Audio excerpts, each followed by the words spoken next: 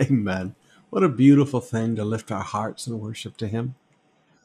Our Old Testament passage today is going to begin in Leviticus